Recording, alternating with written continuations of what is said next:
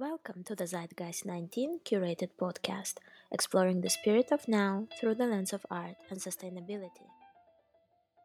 Your hosts are Farah Piria and Elizabeth Zhevkova.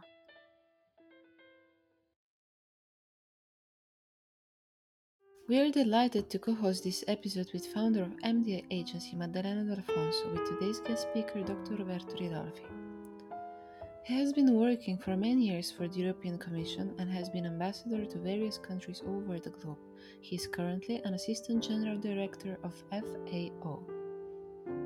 Through the lens of multiculturalism, Roberto shares with us how he envisions the recovery of the global economy and why we should eventually regenerate a new way of thinking and redefine the concepts of solidarity, tolerance, and partnership in our fragile, globalized world. Thank you so much, everyone, for joining this conversation. Today, we have our wonderful co host, Maddalena D'Alfonso from MDA Design Agency, and our guest speaker, Roberto Ridolfi. Roberto, it's an honor to have you here with us. And if I may, I'll go ahead with our first question. Roberto, we would like to start by knowing how do you feel about this very critical period? What kind of positive outcome can this situation bring? And what would be the reframing actions to get there? Well, first of all, it's bringing a lot of positive things because what they call social distancing for many of us has been a social approaching and getting closer. Number two, we had a lot of time for reading, for reflecting, for writing. Number three, of course, there is the economy, and the economy needs a serious rethinking. So if you ask me what is the reframing of all that, well, it must be new. It must be a consideration on the current economic theory. Does it work? Maximizing profit, is this the reality of our ultimate objectives? Is this the reality for which we risk to break all the kind of chains in value for the economy, in a social relationship for our relations? And therefore, you start thinking about sustainability.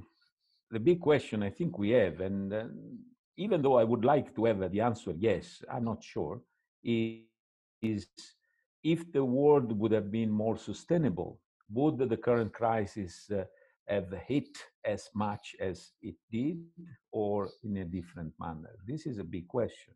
So, for the believer of sustainability, like me, I think we like to think that a more sustainable world will be more resilient and more apt to adapt to crises like this one. But it's not totally proven unless and until we don't change the fundamentals of our economic theory. So, question, framing anew, yes. How to do it, I don't know, honestly. I have some ideas. But one element is shocking more than anything else, and that is that inequalities are a big impediment for an harmonious prosperity of the human being. Inequality, I think, more than in the past, this crisis is hitting at inequalities and telling us how much the inequalities will free up energies and resources for the planet and for the people. Thank you, Roberto. You are very well acquainted with the concept of sustainability and the 70 SDGs. Throughout the work you have done and the activities you have had, which one will define your position and your point of view better? Well, I think the reality of sustainability is that it is interlinked. So you cannot take one goal alone because that goal will take all the others around it. So we have to start thinking on clustering. And in the communication, I think the communication is creative. So they have done very ingenious clustering of SDGs. The technical reality is a little bit more complicated. And this clustering has to go by functional things. So a food factory on grains, on cereals, a food factory on cereals, has got a natural clustering of targets. Because the SDGs are 17, but the targets are 169. And the indicators to measure the targets are 244. That tells you the big complexity. One of these indicators, so one of these 244 indicators, is called sustainable agriculture, is the number 2.4.1. And sustainable agriculture gives you an idea about environment, ecosystem, human being, health. Okay, that indicator 2.4.1, and I tell you a secret, is formed by 10 sub-indicators. So imagine if we have to go public and say, look, the indicators are not only 244, but probably are over 2,000, which gives you a sense of unmanageable complexity. Nobody can handle that. Nobody can singly handle. And therefore, you go to partnership, you go to the need of partnering with others. Me and you, we met because of a partnership, and we are now trying to develop on that. Now, that developing will take a little bit a transformation. So I can see now in the ecosystem of companies, there were three categories: those that believed already in sustainability as the future, those that were saying it in the communication but not really doing it in practice, okay, and the other ones that cannot care less or couldn't care less. All right. So I think now you have a polarization. So the second group will either move in the first group and therefore become really convinced that sustainability will be the business in the future. You are consumer like me, you go to the supermarket, and when you buy something, you want to see that what you buy is healthy for you. Well, I would say that in a few years' time, we want to see that what I buy is healthy for my planet, the environment where I live. And I would like to see that what I buy is not producing inequalities. So it's not producing slavery or racism or any other form of discrimination against women or children, right? So you see, the consumer, starting from the biological side, the health aspect, the traceability, will move into other social and environmental components. And that is only natural. So in that aspect, I think that I would define the consumer pool the most impressive factor. Now, consumer in Italy is different than a consumer in Sudan or in Central African Republic. So the maturity, the awareness, the knowledge, the access to information of the consumer is important, because then the consumer will have a more informed decision. And Maddalena, you know the example of the apple that I always do. You have a big apple like that. A big apple produced with a lot of fertilizer and with a lot of chemicals to avoid that little pests, so pesticides, will destroy the apple. But the apple is beautiful, is red, is perfect. Okay, that apple cost less than a small apple with some holes, some little spots. But that small apple is produced without fertilizer and without pesticides. Okay? So the paradox is that the big and beautiful cost much less than the small and ugly. It doesn't taste better, I can promise you, but it costs much less. So you normally, if you don't have money, you buy the big one, beautiful, because it costs even less and it's so beautiful. The point is that in the cost of that big and beautiful apple, there is no cost factor of the natural capital that that chemical components has produced. They have destroyed biodiversity, they probably consume much more water, etc., etc., etc. All that is not in that price of the apple, and that's where I come with my economic theory paradigm. We have to change that. If we don't do that, that will cost less.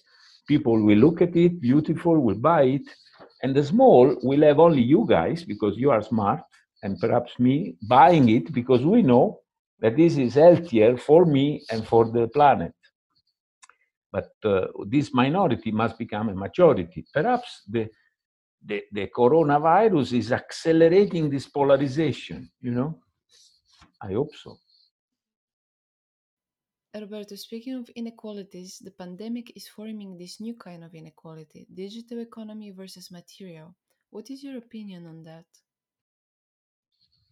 My opinion that, as I say, this crisis, as all crises in a way, is polarizing. So the inequalities are getting radicalized before they are solved, because you know the expression, we are in the same storm, but not in the same boat. There are people that are in safe boats, people that are in very unsafe, unsecure boats. The storm is the same for everybody, but the boats in which we are different. And that's the point. I think resilience and sustainability is measured by your equipment, by my asset, cultural, money, and social. Okay, these are the assets with which I respond to the crisis. And since we talk about interculturalism, in different culture you have different assets. I lived many years in Africa, and solidarity is a strong concept there.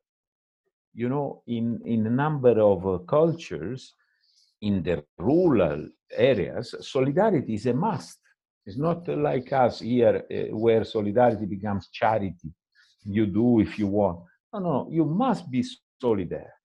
You must, because your survival is a function of the survival of your community. And therefore, inequalities are tackled in a much more harmonious way. But yes, definitely, today we are Zooming.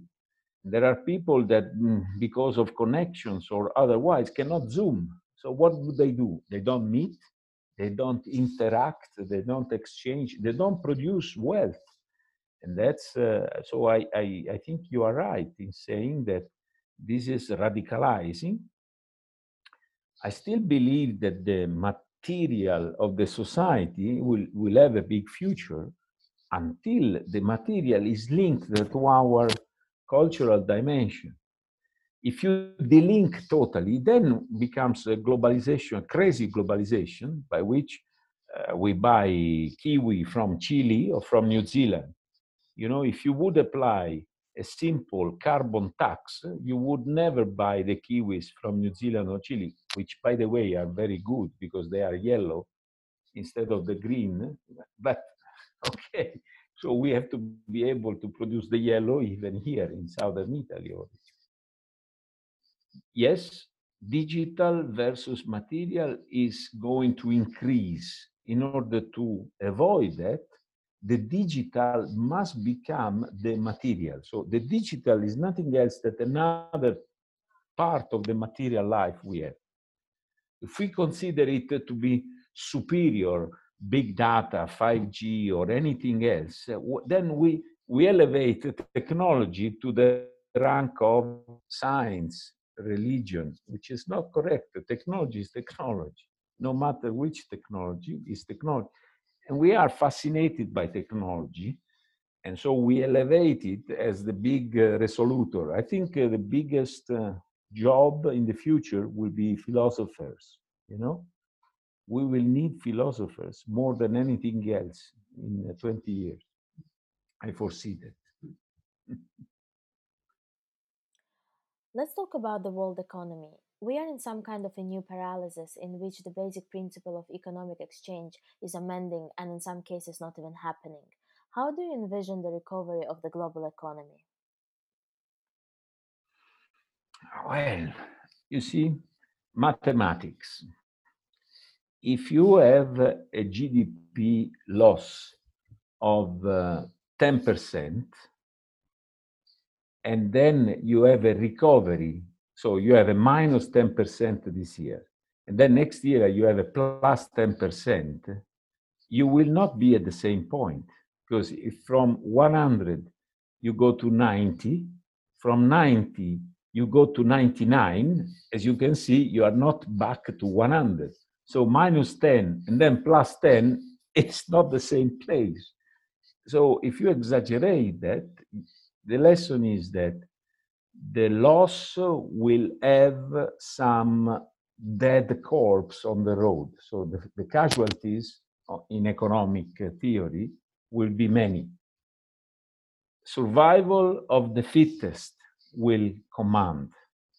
That is an hope, but not a certainty, because you may have somebody that will survive only because financially speaking is stronger, not because what it does or what it induces in the economy is worth to go. In Italy, you have a number of aberrations. One is called Alitalia, it's an aberration since 20 years. But the point is that the recovery will have to generate a new way of thinking. As I say to you, this kind three tiers: the believers in sustainability, the people that play games, so they pretend to believe but they don't act. So they only speak but they don't act.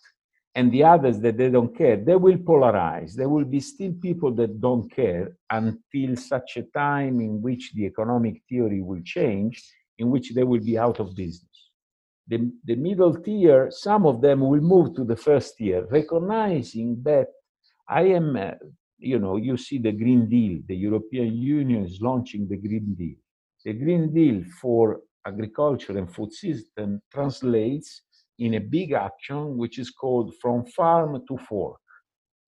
The big Green Deal has got one element, which is the carbon tax. So you are importing this from China, and it costs one.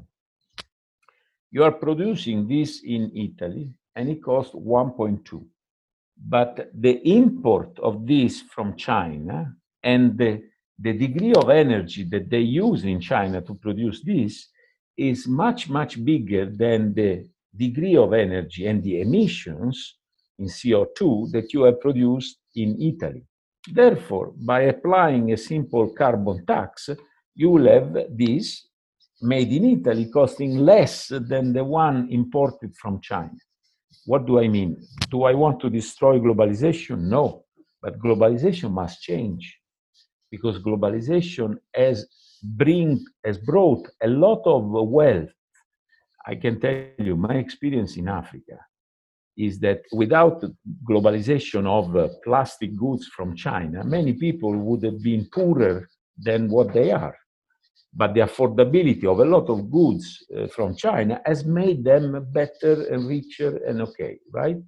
But then there is another side of the story, which is that this globalization is then imposing a fragility in the supply system, which we have seen. Russia has interrupted the export of food, grain, they've stopped it. There is no example in history where protectionism has really protected. Never.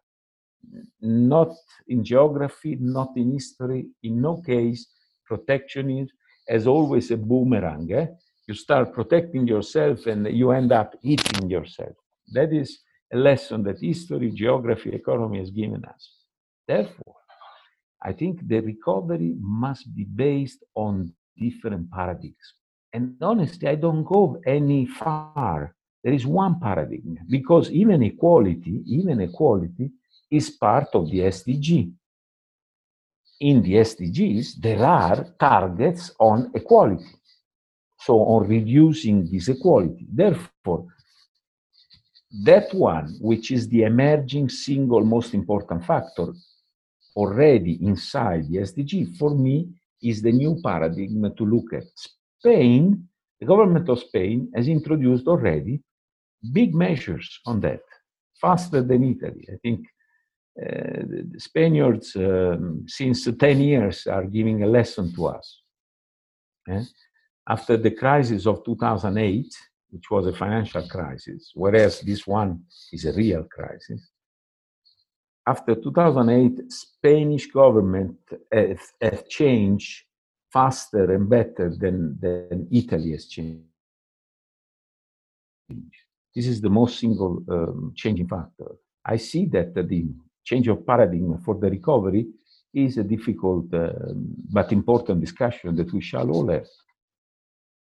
Therefore, mathematics will not help. If we go down 10%, we have to recover at least 11.5%. Oh, it's not an arithmetic situation. And, and we will reach the point where we are. You know, there is a number of people in the world whose wealth, and that is one of my first ideas, basically an SDG tax, one-off, one-off.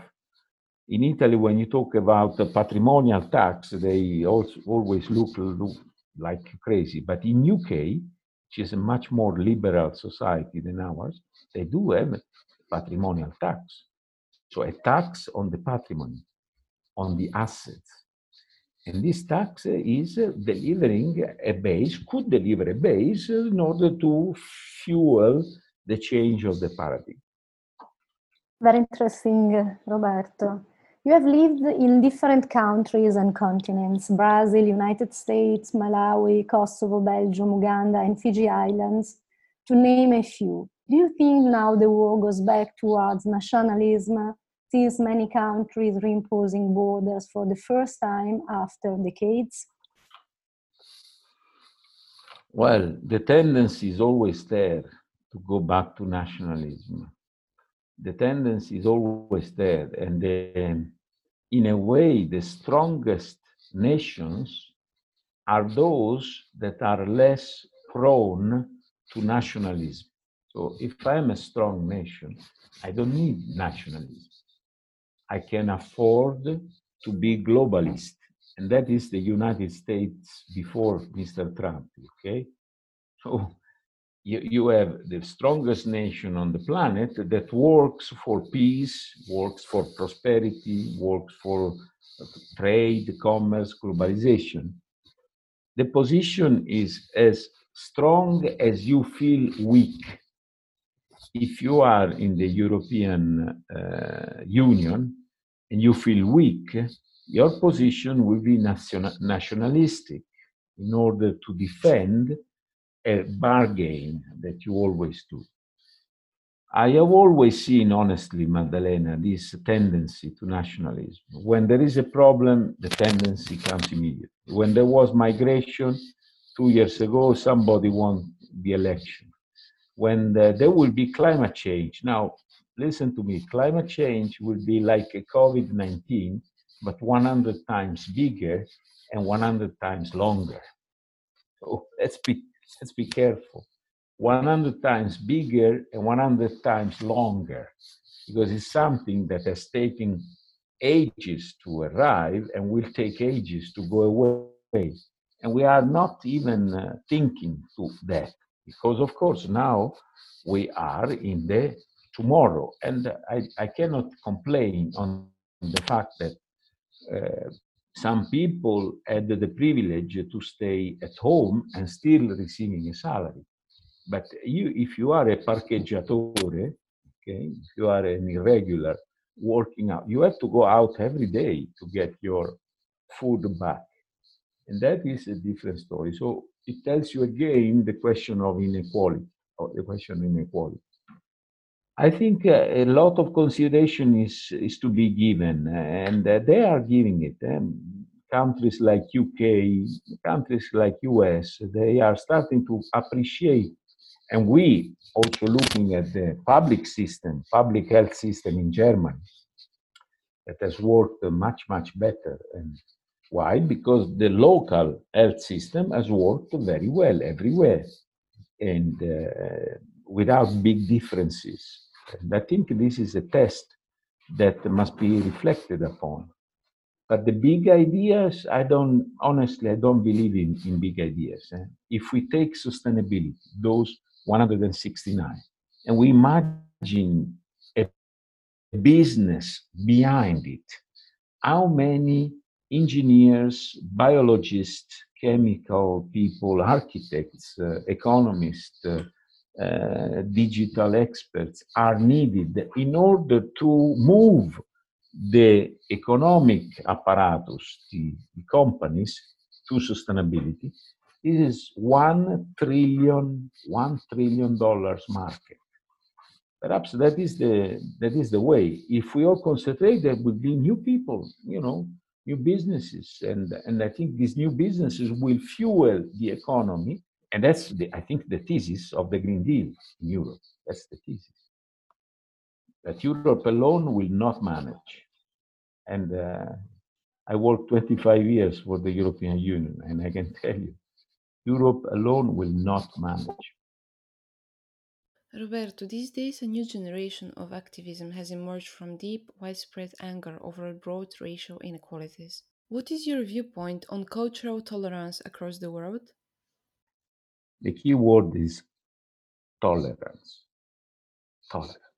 I remember when I was ambassador in Uganda,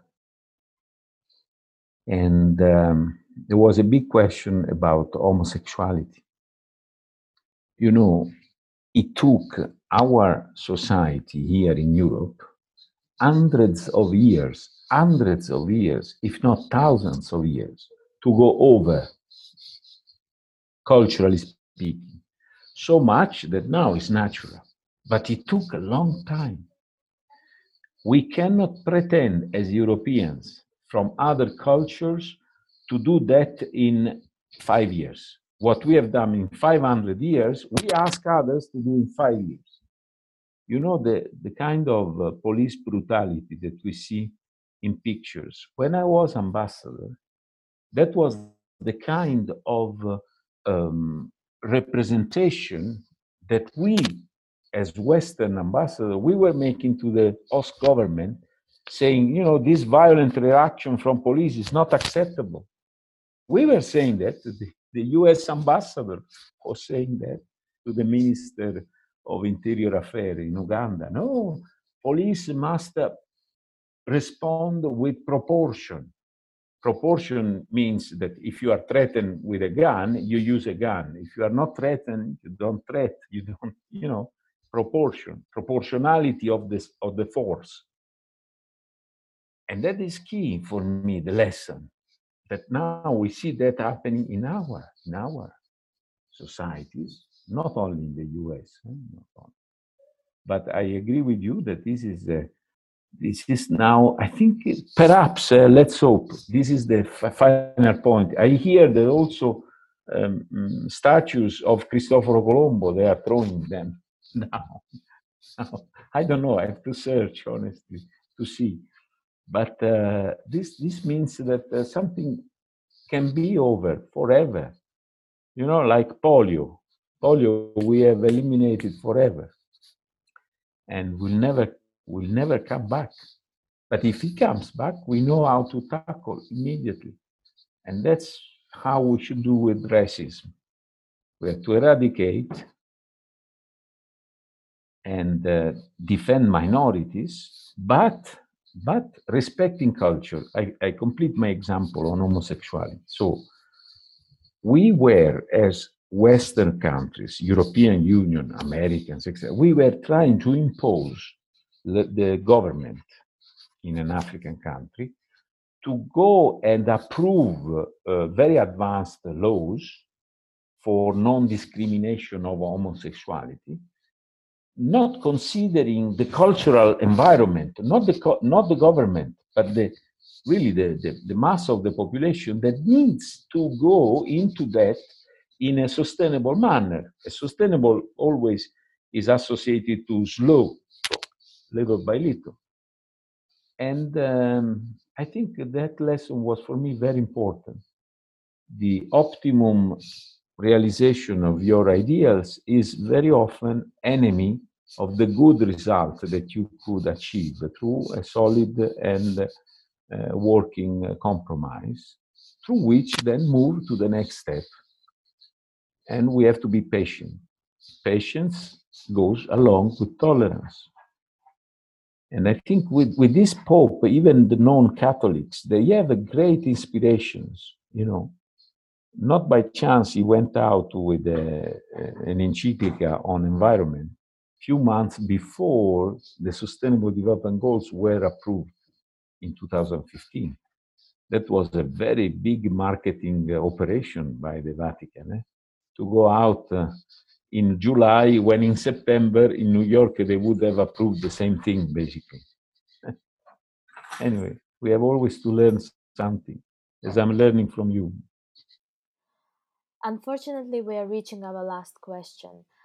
From your experience, Roberto, what would be the outcome of moving towards a multicultural society? Positive, 100%. Look at look at the football of the Netherlands. You know, multiculturalism from Asia, from Caribbean, from Europe, and the blending. I am you're an expert in blended finance, but I think the blending of people is much stronger, biodiversity. What is the message that biodiversity tells you? That if we inbreed with different races, we obtain a new and stronger kind of individuals ready to face new challenges. So positive, positive, positive. There is not even discussion about that. Can I? But patience, patience in accepting that if you insert a situation into a majority, right? If you insert a minority into a majority, you have to be patient into the amalgamation, into really the real blending of it. You Mm. know, once I went to see Manaus. You know, Manaus is the capital of the Amazonas state in Brazil. And from the airplane, you see two rivers. One is Rio Negro, and the other one is Rio Solimões. Now, Rio Solimões is brown, is cold, and is fast. Rio Negro is color Coca-Cola, is hot, and is slow. So the two rivers, when they meet in Manaus, they continue 60 kilometers. And you can see from the airplane these Rio Amazonas rivers with two colors. It's fantastic. After which, so you need the patience and the tolerance to live with diversity and go along. So it's not a utopia. Unavoidable. So the sooner we realize it, the better it is for everybody. Thank you so much, Roberto, for this beautiful answer and for this insightful and inspiring conversation.